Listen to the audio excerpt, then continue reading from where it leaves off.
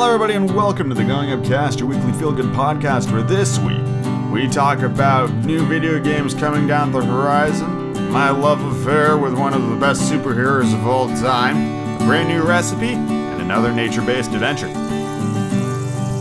That's right, this week it's all about Batman. We're talking about Batman, everything Batman, just a fucking lot of shit related to Batman, and Harley Quinn specifically. There's a lot of great media to talk into about that I have been obsessively consuming over the last week or so. Don't know exactly why. We'll get into it. I also tried another recipe in the D&D cookbook. This one is called Iron Rations, and we'll get to that a little later on. I went to Mount Rainier, and we talk about how that went. And I regale y'all with a little bit of my D&D adventures.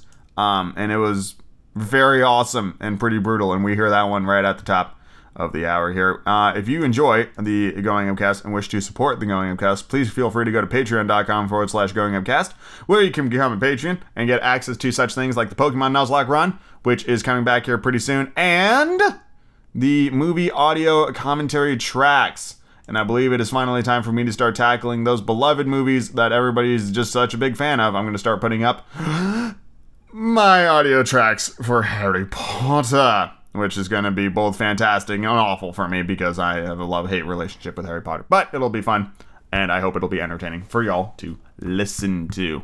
And I'm doing pretty well. I'm exceedingly sleepy. I'm so sleepy. I don't really know why I'm so sleepy. I'm just really sleepy. I've got like a pot full of caffeinated tea that I'm trying to knock back as quickly as possible, hoping that just kind of wakes me up. And I think I'm going to do a little bit of working out here too. That'll hopefully get the blood pumping, but it's just like, it's all in my head. Like, I went to Trader Joe's not that long ago, and I was so fucking sleepy in Trader Joe's where I was looking at the floor being like, I could curl up on the floor and pass out, and right now in my sleepy head, that's socially acceptable. When it isn't. You can't sleep on the floor in Trader Joe's. They're gonna get grumpy at you. So I didn't do that. I came home and started talking into a microphone instead.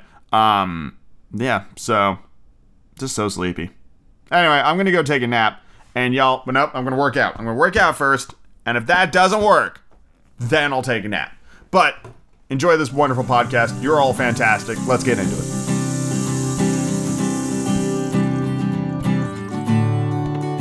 So a long time ago, I did an unboxing on the podcast for the Curse of Strahd revamped edition for Dungeons & Dragons 5e.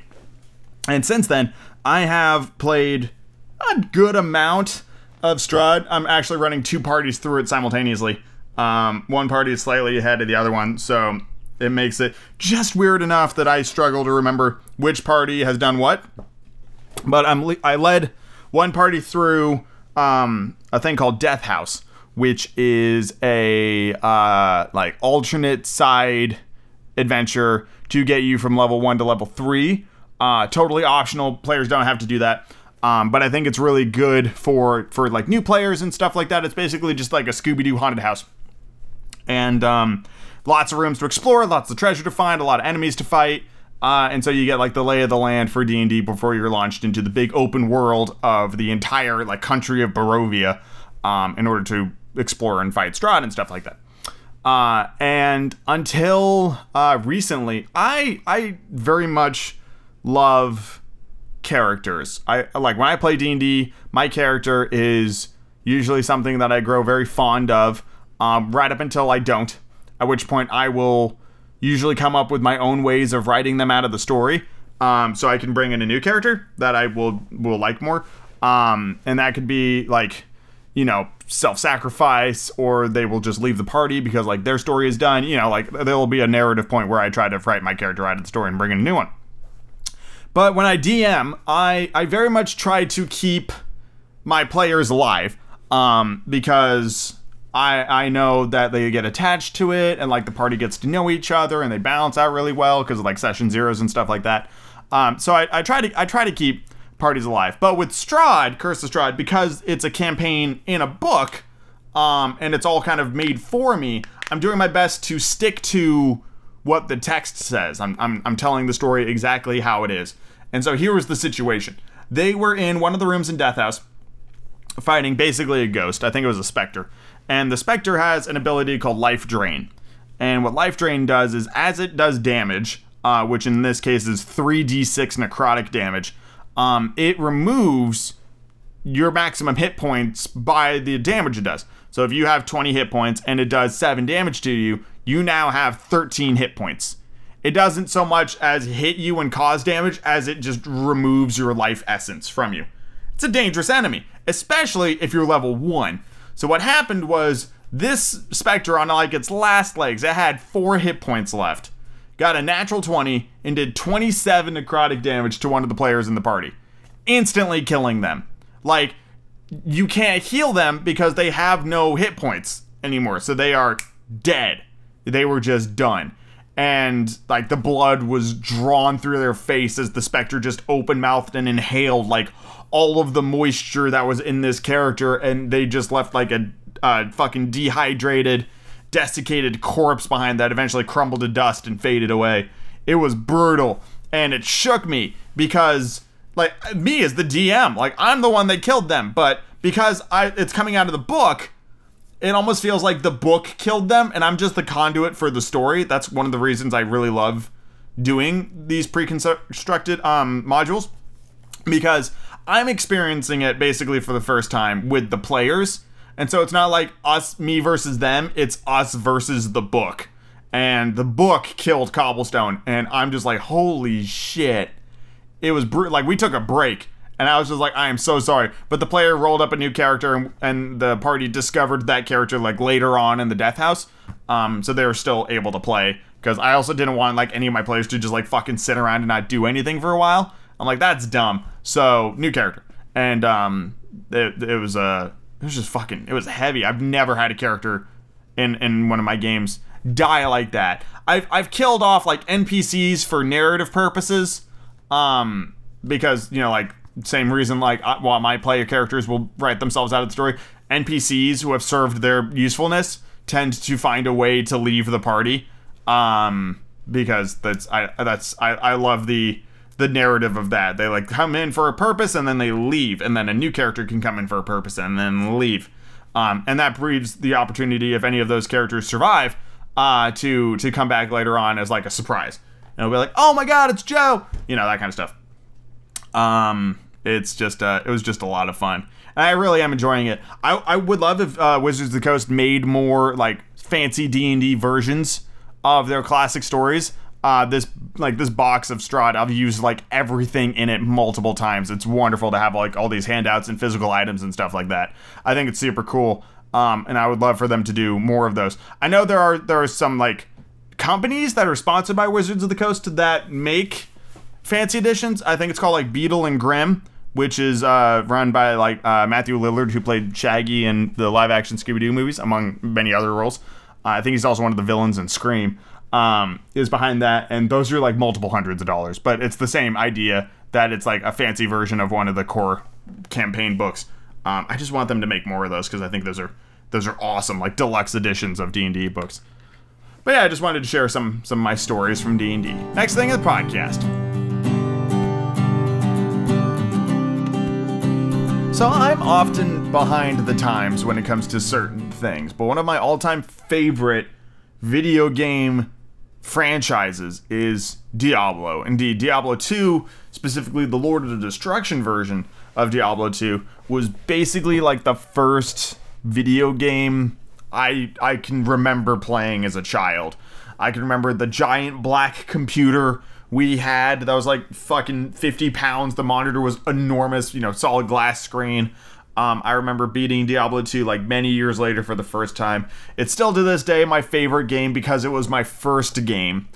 And I have recently caught up on the news of Diablo 4, and I finished watching the 10-minute cinematic intro to that game, which was incredible. If it actually had me kind of sitting there going like, that's a lot of blood, that's a little graphic. It's kind of like when I watched Castlevania on Netflix and I kind of leaned back in my chair and went, this is remarkably violent, and I'm not entirely sure it needed to be.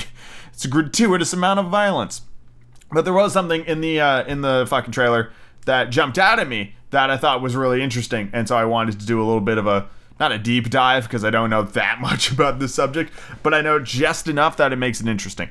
So up until now, the Diablo games have focused on Diablo and the other primevals.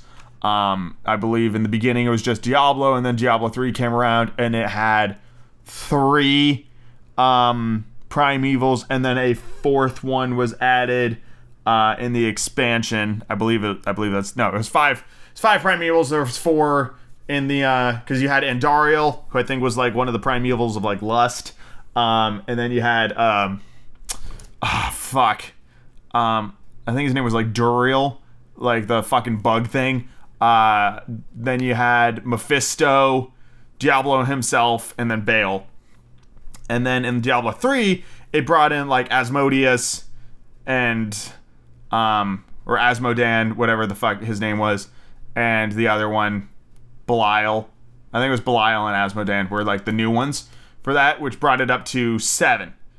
And, you know, the 7 deadly sins, that makes sense that there would be 7 primevals. And now we've got Lilith, who is the like, I guess the primeval of hatred, which I could have sworn was already taken, but maybe not. And the name Lilith is of incredible significance, especially in the Jewish mythology. See, when God created Adam, and from Adam's rib came Eve, from the same clay that was used to mold Adam, Lilith was also molded. And Lilith fucking just did not want to put up with Adam's shit. She fucking like straight up was like, fuck you, I'm out. And she goes off and gets coupled with the archangel Samael, who is also a creature of very strong religious importance that I believe is fairly well, it says he's not necessarily evil since he like destroys sinners, but many of his functions resemble Satan. So he's like, if you look at him through the wrong lens, you could see him as being satanic, because he's often tasked with fairly dark duties. According to this statement here, one of his greatest roles in Jewish lore is the main angel of death.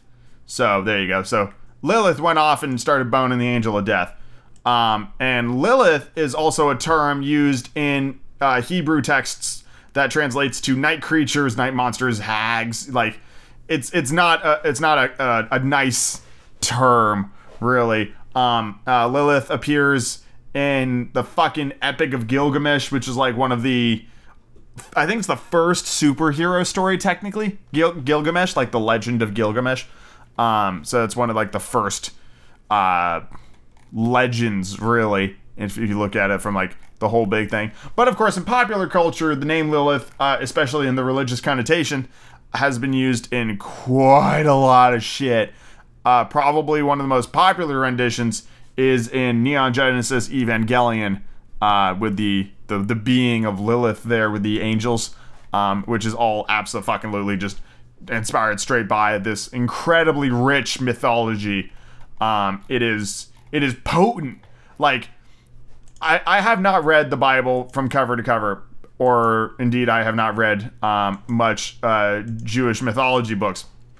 But this area of lore and mythology is incredibly rich and dense and has a fucking lot of really cool ideas and concepts that are fascinating to study. Like, if you really look at like what Revelations talks about in the Bible, or like just the incredible amount of detail that is in the Bible about the fucking demons of hell, or what the angels look like, all this shit is fucking metal as hell. It's amazingly detailed. And you could create a goddamn bestiary based off the creatures from this mythology, and you'd sit there and be like, Jesus fucking Christ. Because what's also really interesting about it is that, as far as Western civilization goes, these are some of the oldest mythologies that we have. You know, these Judeo-Christian ideas have been around for thousands of years, and they are just fucking epic as hell. This idea of Lilith being like one of the first people. She was like person number 2. I think Eve came after her. She was the second person ever made. And like right out the gate, she was just like, fuck you, Adam, I'm out of here. And then spawned like those whole mythos of like rebellion, and to a much wider extent, she kind of inspired a lot of like monstrous ideals and stuff like that. Because my knowledge of Lilith tends to be like horror related.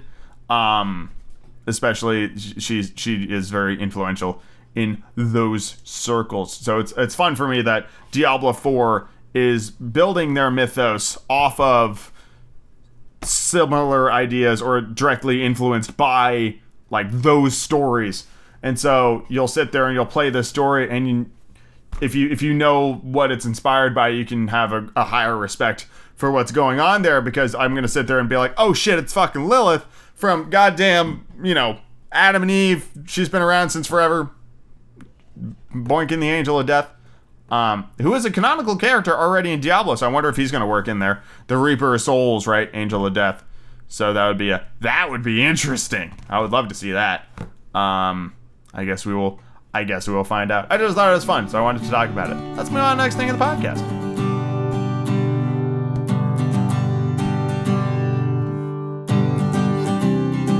You know what I love? Gang? Fucking Batman. Batman's the coolest. I'm going to spend the next 20 minutes of your life talking about Batman. It's probably not going to be 20 minutes, but I'm going to talk about Batman until I'm done talking about Batman. I don't know what kind of kickstarted this recent, and by recent I mean like 5 days ago, not obsession, but I'm going to call it a love affair with Batman. It started with me watching Dark Knight Rises, which is a phenomenal movie. Christopher Nolan's Batman trilogy was pretty good. Batman Begins is campy and weird. The Dark Knight is awesome, and The Dark Knight Rises is still awesome. I like that movie a lot. I love Bane and that rendition of the character. I would have loved if he was just, the classic like luchador wrestler type with the strength drugs. But I understand that's a bit kind of out there for the fairly grounded rendition of Batman we get in those movies, where it's like military tech and stuff like that, and just the whole like, but of course, that shit. Great movie. And I watched that, and that got me kickstarted into wanting to play the Batman Arkham games again, which are phenomenal games. And I decided to play them in chronological order in terms of the story itself, not in terms of when the games were released. So I started with Batman Arkham Origins, which is a weird entry to this franchise of 4 core games, because Arkham Origins, not only does it take place before Arkham Asylum by about like 5 years, I think it's like 5 years before the events of Arkham Asylum, but it was made by a different studio. Like another team came in and made that game, and it's got like a whole different crew of voice actors. Like it's not Kevin Conroy and Mark Hamill, it was Troy Baker and was it Troy Baker and Troy Baker? Who did the voice? Batman Arkham Origins. The crew was voiced by give me a second. No, hold on. Boodaloo-doo-doo. Are you gonna tell me? Wikipedia usually doesn't tell me these things. Who the fuck? Roger Craig Smith was Batman, and I think Troy Baker was the Joker. I'm pretty positive about that. Yeah. So, whole new crew of voice actors. But they do a really good job, and they all have a really good sound to their vocal quality. And while the game is made by a different team, it is not bad. It's short. Like I mainlined the main story quest of that game in like 5.5 hours. It doesn't take very long, but I still enjoy it, and I really like that world. So that was a lot of fun. And then, of course, I went straight into Arkham Asylum. And while I was playing Arkham Asylum, I was also watching Batman the Animated Series. So I'll talk about Arkham Asylum first. So Arkham Asylum came out in like 2009, and it started... It was one of those games that kind of changed how like the genre feels, you know? The Batman combat system was incredibly rich. Your ability to explore the world you're in with the grappling hook and the gliding of the fucking cape and all that stuff was just super fun. The stealth sections with your belt full of gadgets and different ways of taking out the enemies is always just a blast. And those ideas maintained in like the whole fucking franchise, and they just built upon it, you know, like in Arkham Origins, you got like the electrocutioner gloves, which gave you an extra fucking zappy power thing, and Arkham City introduced the grapple repel speed thing, which allowed you to like rocket yourself off the top of buildings to get like a boost and continue gliding. And then of course Arkham Knight brings in the car, and I haven't gotten to Arkham Knight in my Batman love affair right now. I'm actually in Arkham City right now, and there's so much more to do in Arkham City than there was in the other two games that I'm probably going to be in that world for quite some time. Basically, I want to do every villain side quest except for the Riddler, because the Riddler has all of his dumbass fucking puzzles and shit, and it is just a goddamn waste of time, and fuck the Riddler into the ground. He is the goddamn worst.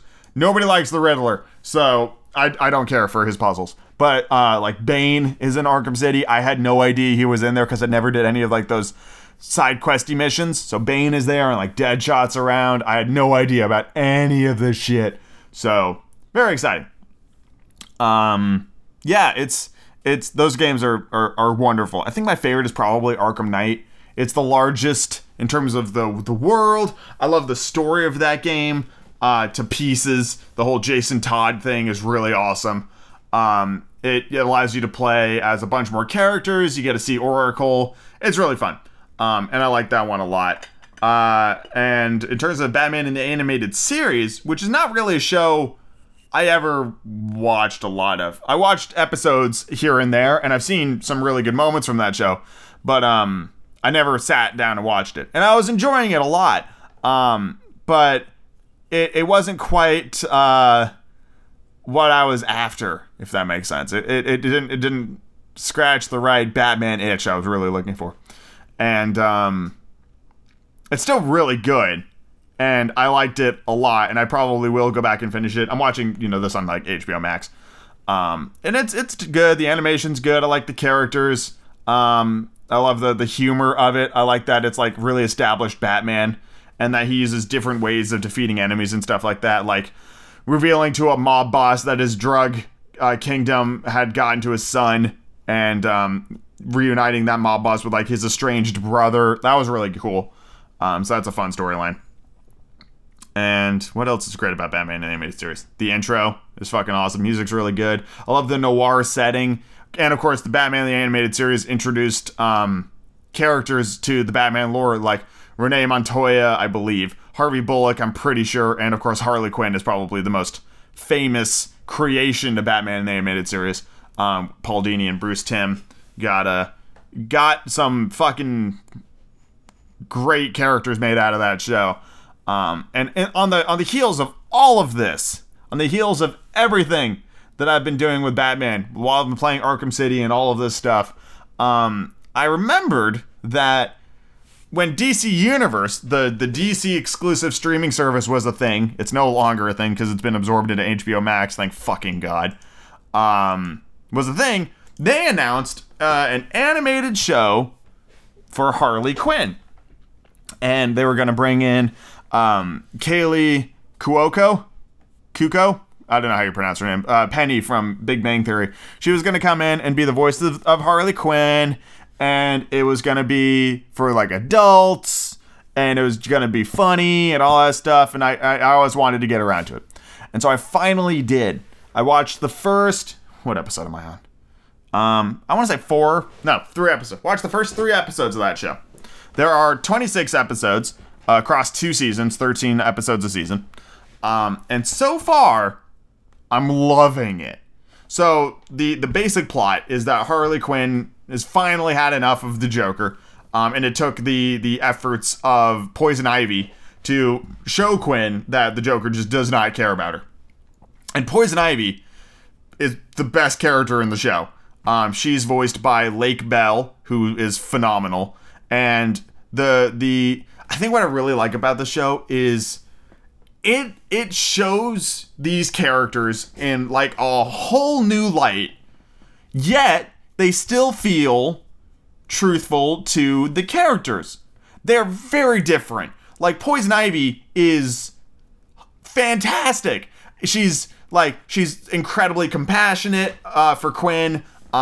She's really funny. She does like this Poison Ivy stuff. Like you can tell just by looking at her that she's powerful as hell. But there was one episode that she just like sits on the couch and like jammies, drinking hot cocoa and just talking about stuff. And that's like all she does in that episode. And it's like cozy and adorable. And I love seeing like that side of such an iconic villain. And Harley Quinn, she is incredibly well performed. I thought I wouldn't enjoy Penny as Quinn, but it's fantastic. The writing is really solid in this show.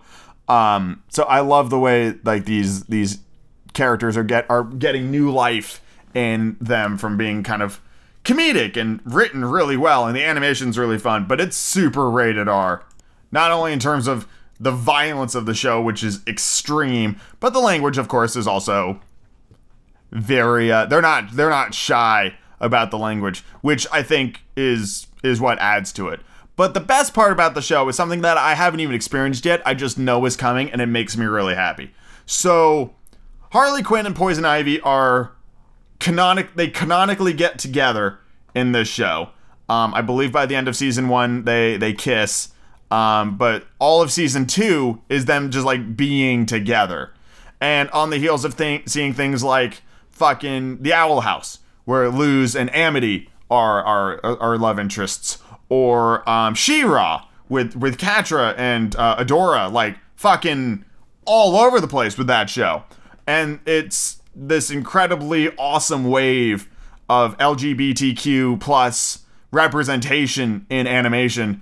And I'm super there for this. I mean, Harley Quinn and Poison Ivy have sort of kind of had love-hate relationships throughout the comics a lot. But seeing it in animation with a fairly high-profile show is just fantastic, especially because the show is getting a 3rd season, and it's now permanently moved to like HBO Max, and hopefully it'll keep getting seasons and it'll just keep developing and stuff like that. And I think it's phenomenal, and I'm so excited to watch these two crazy kids get together because I'm a goddamn sucker for stuff like that. Like over in Critical Role, Bo and Yasha just fucking started dating, and I'm fucking there for that. It's incredible, and I love it. And it makes me kind of mad at things like Legend of Korra, where they left it ambiguous, because back then, I know it wasn't even that long ago, but back then, like the fucking censors wouldn't show it on TV, you know? Or they wouldn't confirm it for like a kid's show. They couldn't do that. They could brutally murder people by having all the air like ripped out of their lungs, or having them explode their own heads because it's encased in iron. But having two girls kiss on screen was apparently drawing the line. And now we're getting to a point where it is a lot more accepted. And that's fantastic. Although there was an interesting thing I read where somebody was worrying about, what was the phrase they used? I want to get this right. Queer baiting. This idea that shows will have an LGBTQ plus relationship in your show simply to have it there. And that's the wrong way to do it, you know? It's not... You never want your character to exist and have their sexual orientation be that character, you know? Hi, this is John. What's John's purpose in the story? He's the gay one. You don't want that. That's bad representation. It's not who they are. It's a part of who they are. It is an element of the whole, not the whole. And that is something that, like, some shows get wrong, and they'll construe it in a negative way. But based on how this relationship between Quinn and Ivy is developing, and how it developed with Adora and Catra, and in Owl House and in all these amazing shows, it builds over time, and you learn about these characters, what they're all about. And so it is not just, they're not just the relationship. They just happen to be in a relationship as part of like growing closer as friends. And indeed, the thing on Wikipedia from I don't know who fucking said this, but there was like where is it? It was pretty good. Yeah. More realistic exploration of how it feels to fall in love with a friend or to have an awkward hookup with a workmate. It's a very slow burn of a relationship. But this other person, Heather Hogan from Autostraddle, added that the bisexual love of Poison and Harley's canon, calling the second season, quote, one of the most gratifying gay seasons of television she had ever watched. So that right there, I'm like super excited to see how that goes down. It is a really good show. Definitely rated R, definitely for adults, you know, a lot of language, a lot of violence, some pretty heavy topics. But it's also kind of weird to me that like, well, it's maybe not so weird, but one of the crux topics of one of the early episodes is this idea of female superheroes not being able to excel beyond their male counterparts because of this, like, you know, of basically feminism and sexism and all that stuff. Like, and I'm sitting there being like, that's a really good thing to tackle in this show where it's, you know, led by Harley Quinn and Poison Ivy, you know, two incredibly strong female leads are driving the show. And so talking about that is really good. And the fact that the Joker is still like the villain of the fucking show, you know, it's not really Batman. Like, it's not Harley Quinn versus Batman. Harley's trying to make a name for herself amongst the other villains, and Joker doesn't want her to do that. So Joker's still the villain. And so it makes Harley really easy to empathize with, even though Harley in her own right is, you know, batshit insane and does horrible things all the time. But you root for her because of who she's up against. And it's the Joker and the Legion of Doom and all that shit. And you can't not like Harley and Poison Ivy. They are simply fantastic in this show. And I cannot wait to just fucking sit down and watch this shit because it is so funny. The way I phrased it to a friend of mine, it worked for that description because he and I used to watch like Family Guy back when we were in high school. So I described it as like rated R Batman stories written by like the good writers of Family Guy. It's that kind of humor. When the humor's really funny, the humor's really funny. And sometimes it's a little like rated R just for the sake of being rated R. You know, it's one of those things. But when it gets it right, and it's really fucking fun. So I would highly recommend that, along with basically all Batman fucking media, because very little of Batman media is bad. Some of it is, but very little of it is.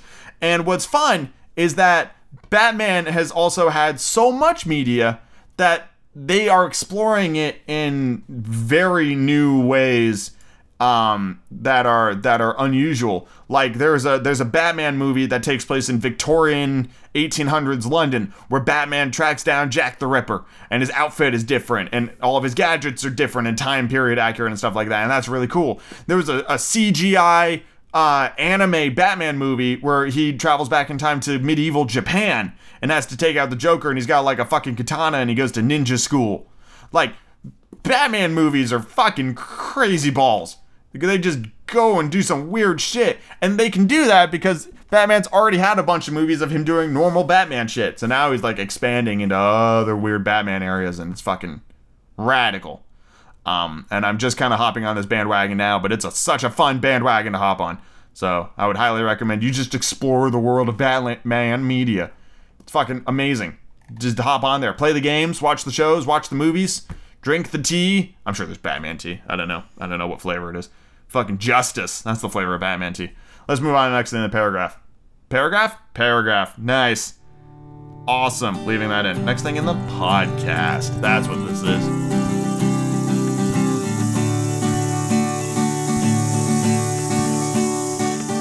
All that stuff I just said about Harley Quinn.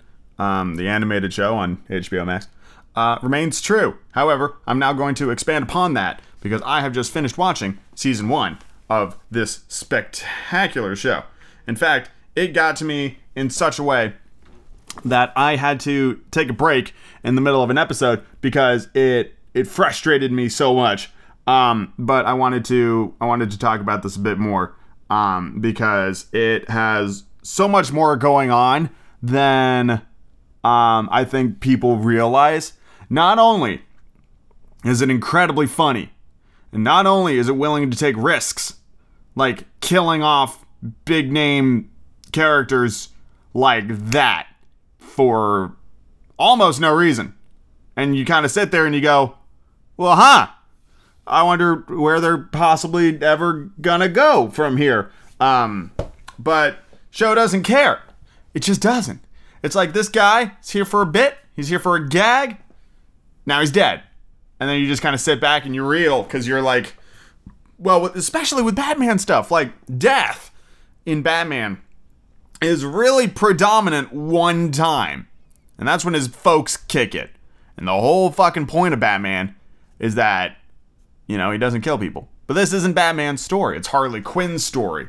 And the people Harley Quinn pal around with tend to not have as stringent of a fucking rule about that. They tend to do whatever they want. Tend to do whatever they feel is necessary to get the job done. So there's murder all over the fucking place. You'll spend like an episode getting to know a character, and then that fucking character will then just up and die. And then you're just like, all right, well, that was fun. But there are a couple of things that the show dive into pretty deeply, actually, that I think is fantastic. Sanity is a big thing in this show. And there's a lot of episodes that deal with actually going into somebody's psyche in order to, air quotes, fix what's wrong. I know we go into Harley's brain, and then we go into Poison Ivy's brain later on in season 1. And those segments are really interesting and really fun, and it's super fucking creative. And I think one of the biggest themes of the show is this idea of relationships, particularly toxic ones, codependent, abusive relationships, basically between Joker and Harley Quinn. Harley Quinn throws the shackles off of the Joker in episode 1 and spends many episodes trying to get into the Legion of Doom in order to be seen as an equal in this male-dominated world of villainy. The second she gets into the Legion of Doom, she regresses and falls back into palling around with the Joker. It's like day 1. And it's heartbreaking to see because she's made so much progress and found all of these friends, and she needs the relapse in order to really realize that, like, how far she's come. And it's like textbook, they don't belong with the Joker, but they're so enamored and they're so they're so blinded to like the reality and all that stuff, and they are so willing to trust, and it is truly heartbreaking. And then of course there's that classic like miscommunication thing at the end of that episode. What I do like about the show is that if there's a problem, it doesn't necessarily get rectified by the end of an episode. Like the last 5-ish episodes all basically tie together. And like there's a problem in like the 5th to final episode that doesn't get resolved for like another 3 or 4 episodes. If then, like problems hang around. And so it almost encourages you to binge this shit. Because, otherwise you're just gonna like fucking suffer and wonder, and you have to get that resolution in order to like feel happy at the end of watching the show, because it goes to some places and then the episode just fucking ends and you're just like, oh fuck, I can't end on that. I gotta keep going. And it's not spoilers really, in my opinion. But it all works out in the end, kind of. Depends on whose point of view you look at. And there is that. But I thought it was excellent. It wasn't afraid to take risks. It wasn't afraid to kill people. It tackled some really heavy subjects. It has a lot of emotion.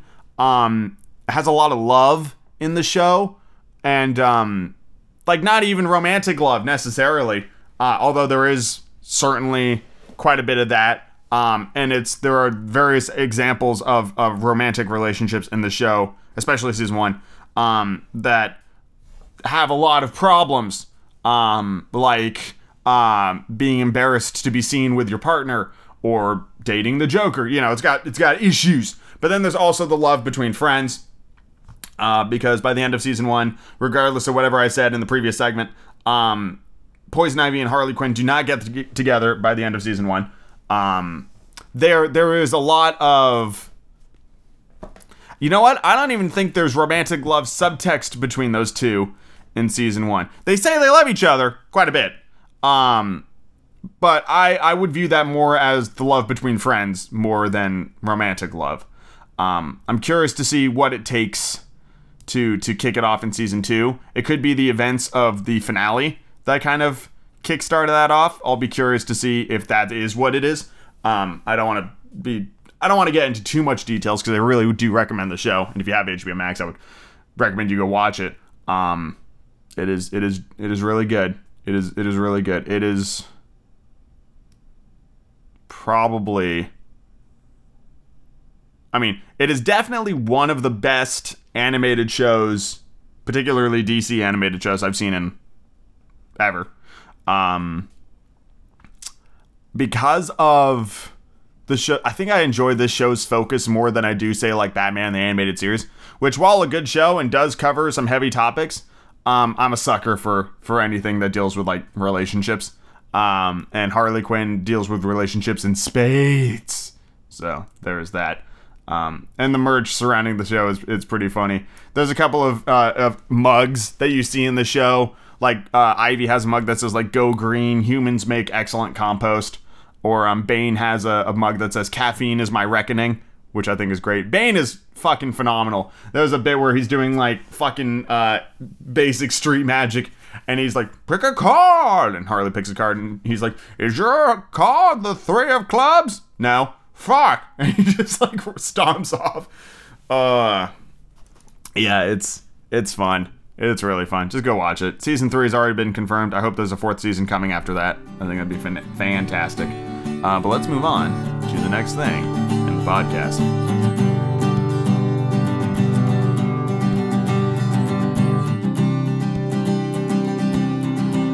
So last week, we made the Traveler's Stew from the Dungeons & Dragons cookbook. The very next recipe is pretty much all I had the energy to make.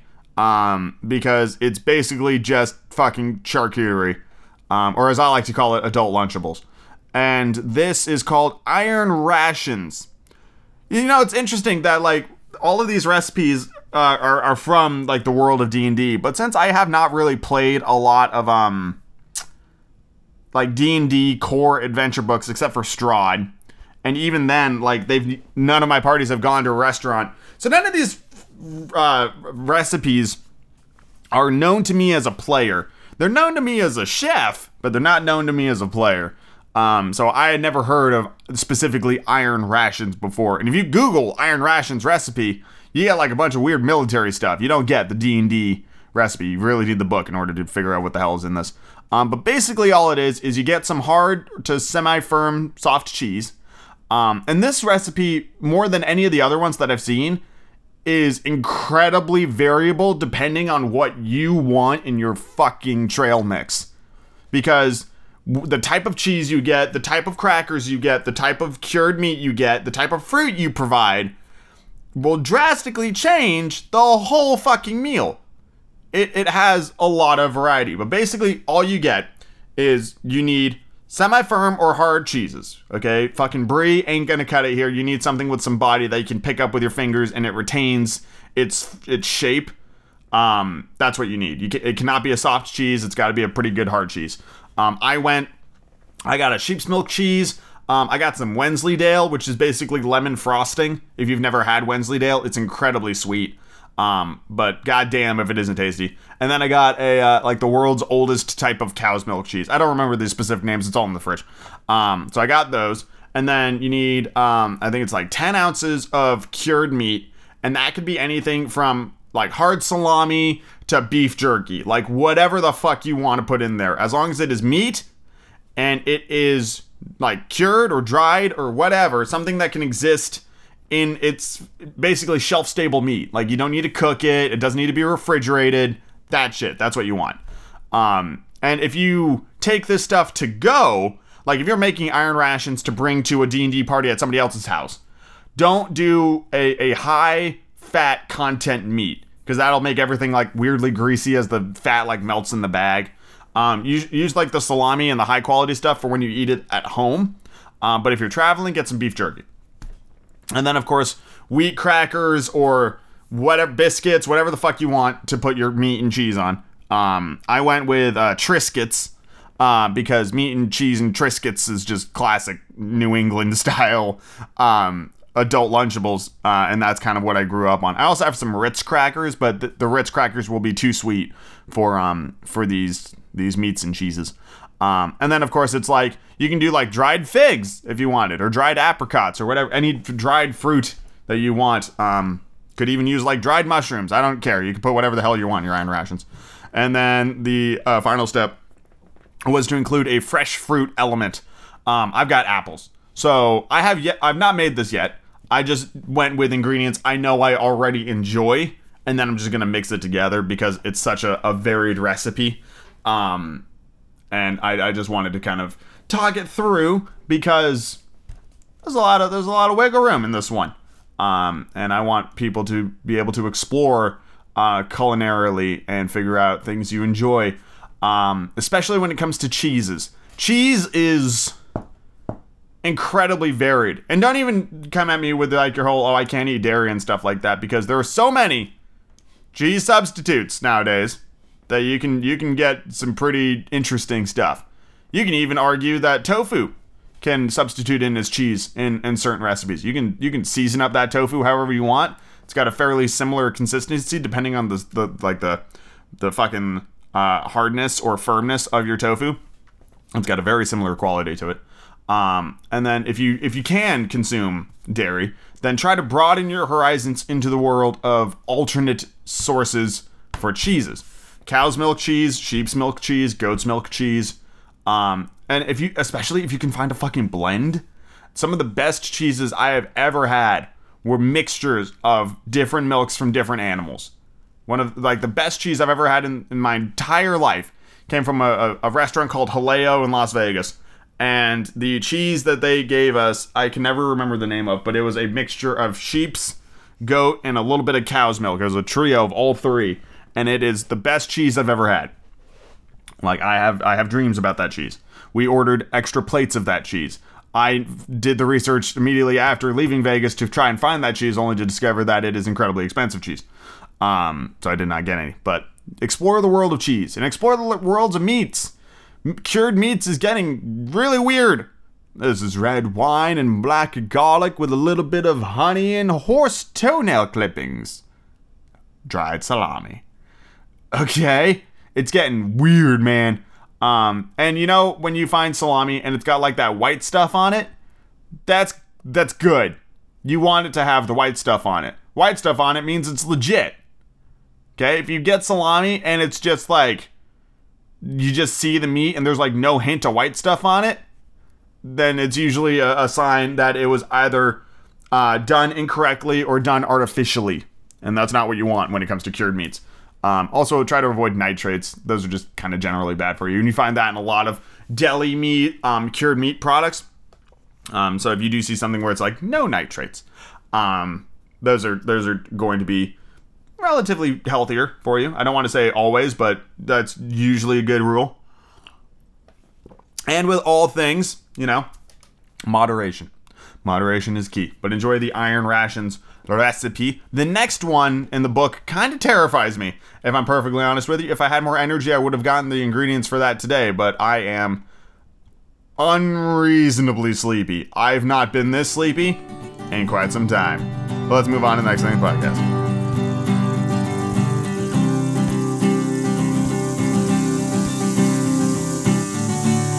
Finally this week, I want to talk about my latest nature-based adventure.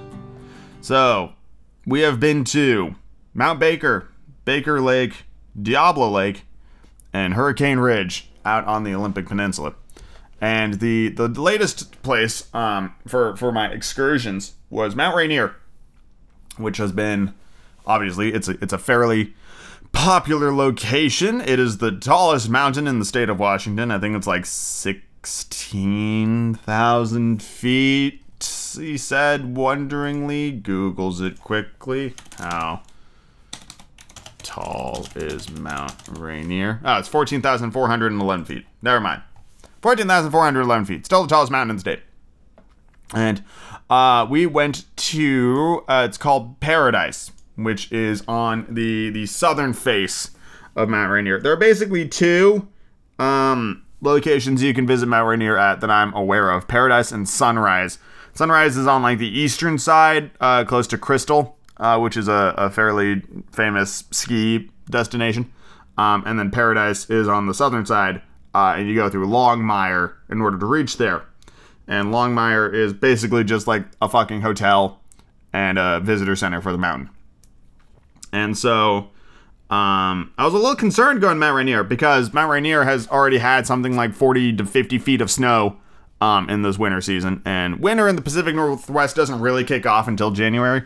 It's usually after December is when winter really comes around. It's like mid-January through to like March is usually like our winter season. Like right now it's like 46 and slightly rainy, which is more or less what it's like year round up here. Except summers can get pretty toasty, climate change and all that. Anyway, I was a little concerned about the level of snowfall, but everything I read said that Paradise was accessible. All the buildings were closed because of COVID and the weather. But you could drive. Oh, God. Oh, I drank tea down the wrong pipe. You could drive up to Paradise. And so snow chains were in the car. And they ask you, like when you drive into the national park, do you have snow chains? And I responded, yes. They did not actually confirm I had snow chains. They just took my word for it, which is probably fine. It's my life. I'd be risking if I didn't have snow chains. And we started heading up. And once you actually get through the gate, it takes about, I'd say, half an hour to drive to Paradise. For us, it took us about maybe hour and 45 minutes. And the reason it took so long was we were stopping, every time there was like a little turn off in a viewpoint, we would stop and take pictures. And I've got lots of great pictures. But we agreed, this is me and my dad, we agreed that if we saw anybody else putting on snow chains, then we would also put on snow chains. And so we get to a point where the snow banks are basically like over the tops of the cars, like massive fucking like over 10 feet tall snow banks. And we see a line of like 5 or 6 cars all pulled over off to the side putting on their snow chains. And so we were like, all right, let's do it. Let's put on those snow chains. So I don't know what brand of snow chains I have, but basically what my chains do is they're connected by a joint, and then they zigzag metal chains up these like blue wires. And you have to kind of throw the chain underneath the tire to swing it around underneath it, clip it at the bottom, and then it's 2 clips at the top. And you have to reach over your tire behind it where you can't see the clip and clip that shit together. And it took some doing. It was frustrating. Like, I'm kneeing in icy slush water, so my pants instantly got wet. I did not bring waterproof gloves. I'm pretty sure I have waterproof gloves, but I'm not sure where they are. And so my fingers were freezing. Like, they were getting colder and colder as the time went on, and I eventually lost all feeling in my hands, and I had to stick my hands on the heater in the car in order to warm them back up again so I could finish clipping the chains on. And after all that struggling and all that fighting, the chains were finally on. And I was a little confused when I first opened them that I only had 2 sets of chains for 2 tires. But after talking to some people and doing some research, that's apparently all you're supposed to have. You're not supposed to have 4 tire chains unless you're like a fucking plow or whatever, like proper snow vehicle, and then you have like chains on everything. But normal cars, you just need the 2. Because if it's any worse than that, probably shouldn't be driving in it anyway. And so we drove maybe a quarter of a mile before we heard like this weird noise. And what was happening was the chains were like, they would expand off the tire with increased speed. And one of the chains was like whacking something in the tire wheel. And eventually what we did is we pulled off to a much larger parking lot that's like a quarter of a mile down from where we pulled over to put the chains on. And there's a bunch of people there, and they're like hiking up the mountain and stuff like that. And we looked around, and we didn't see snow chains on fucking anybody. So I went, screw this shit, let's just take the chains off. Like, nobody else has them. And so we took the chains off. And we continued up our way to Paradise, where the roads were pristine and clear, and we did not see any snow anywhere until the actual fucking parking lot of Paradise. And the snow there was like a light dusting from snow that had fallen that morning. It was completely fine. We did not need snow chains. But I now know how to put on the snow chains, which is excellent knowledge to know. And once we got up there, unfortunately for us, it was foggy as all hell. It made for some really cool pictures. Like, it's like another planet. Like, the sun is like, you can see the sun, but it's just like a white ball in the sky that you can look at because of how thick the fog is. And all the trees were just covered in snow, and we're just like stomping around, and it was just tons of fun. But apparently it took more energy out of me than I thought, because I woke up this morning completely exhausted. Like, on a level hitherto unexperienced by myself. I was so goddamn tired. So I'm guessing it was the physical exertion from yesterday. I have no idea. But it was a ton of fun. And then, of course, we come back down, and we putter around in Longmire a little bit and went across the suspension bridge that went over the Nisqually River, that led to an even better view of Mount Rainier. So we got some more pictures there. And by that time, we were absolutely starving. And went to like McDonald's and got like some fucking spicy McChicken sandwiches. And I don't normally do fast food, but when you're craving something, you just go get it. And so I got like 2 spicy McChicken sandwiches, and it fucking hit the spot in the best way, but then it also made me feel like shit in the worst way, because fast food will do that. And then we went on home.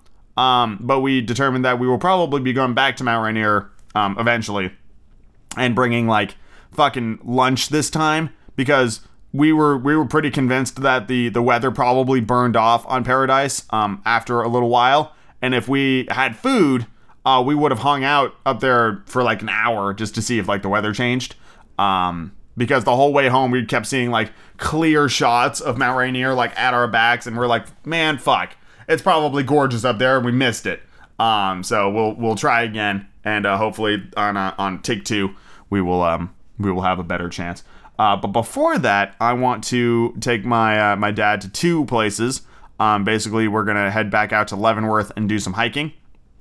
And then he's never seen Cape Flattery, which is the westernmost point in the contiguous United States. It is the westernmost tip of the Olympic Peninsula.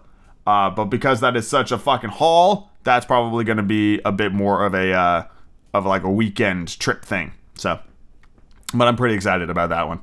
I think that'll be a lot of fun. And then Crater Lake, down in Oregon would be, that's been on my list for a very long time, but that one is most assuredly like a weekend trip as well. Because you could day trip it, if you really wanted to, but I feel like he and I would have to swap driving in order to pull that off, which I suppose isn't that bad of a thing. Thank you all very much for listening to this week's episode of the Going Upcast. I'm probably going to go and take a nap here pretty soon. I hope you're all doing exceedingly well. Critical Role starts up this week. That's going to be really exciting. And yeah, go watch Harley Quinn and whatever else I talked about in this week's episode. Batman. It was mostly Batman. It was like 30 minutes of Batman. Who doesn't like Batman? I love Batman. Batman. Thank you all very much for listening, and I'll see you all next time. Have a good one, everybody.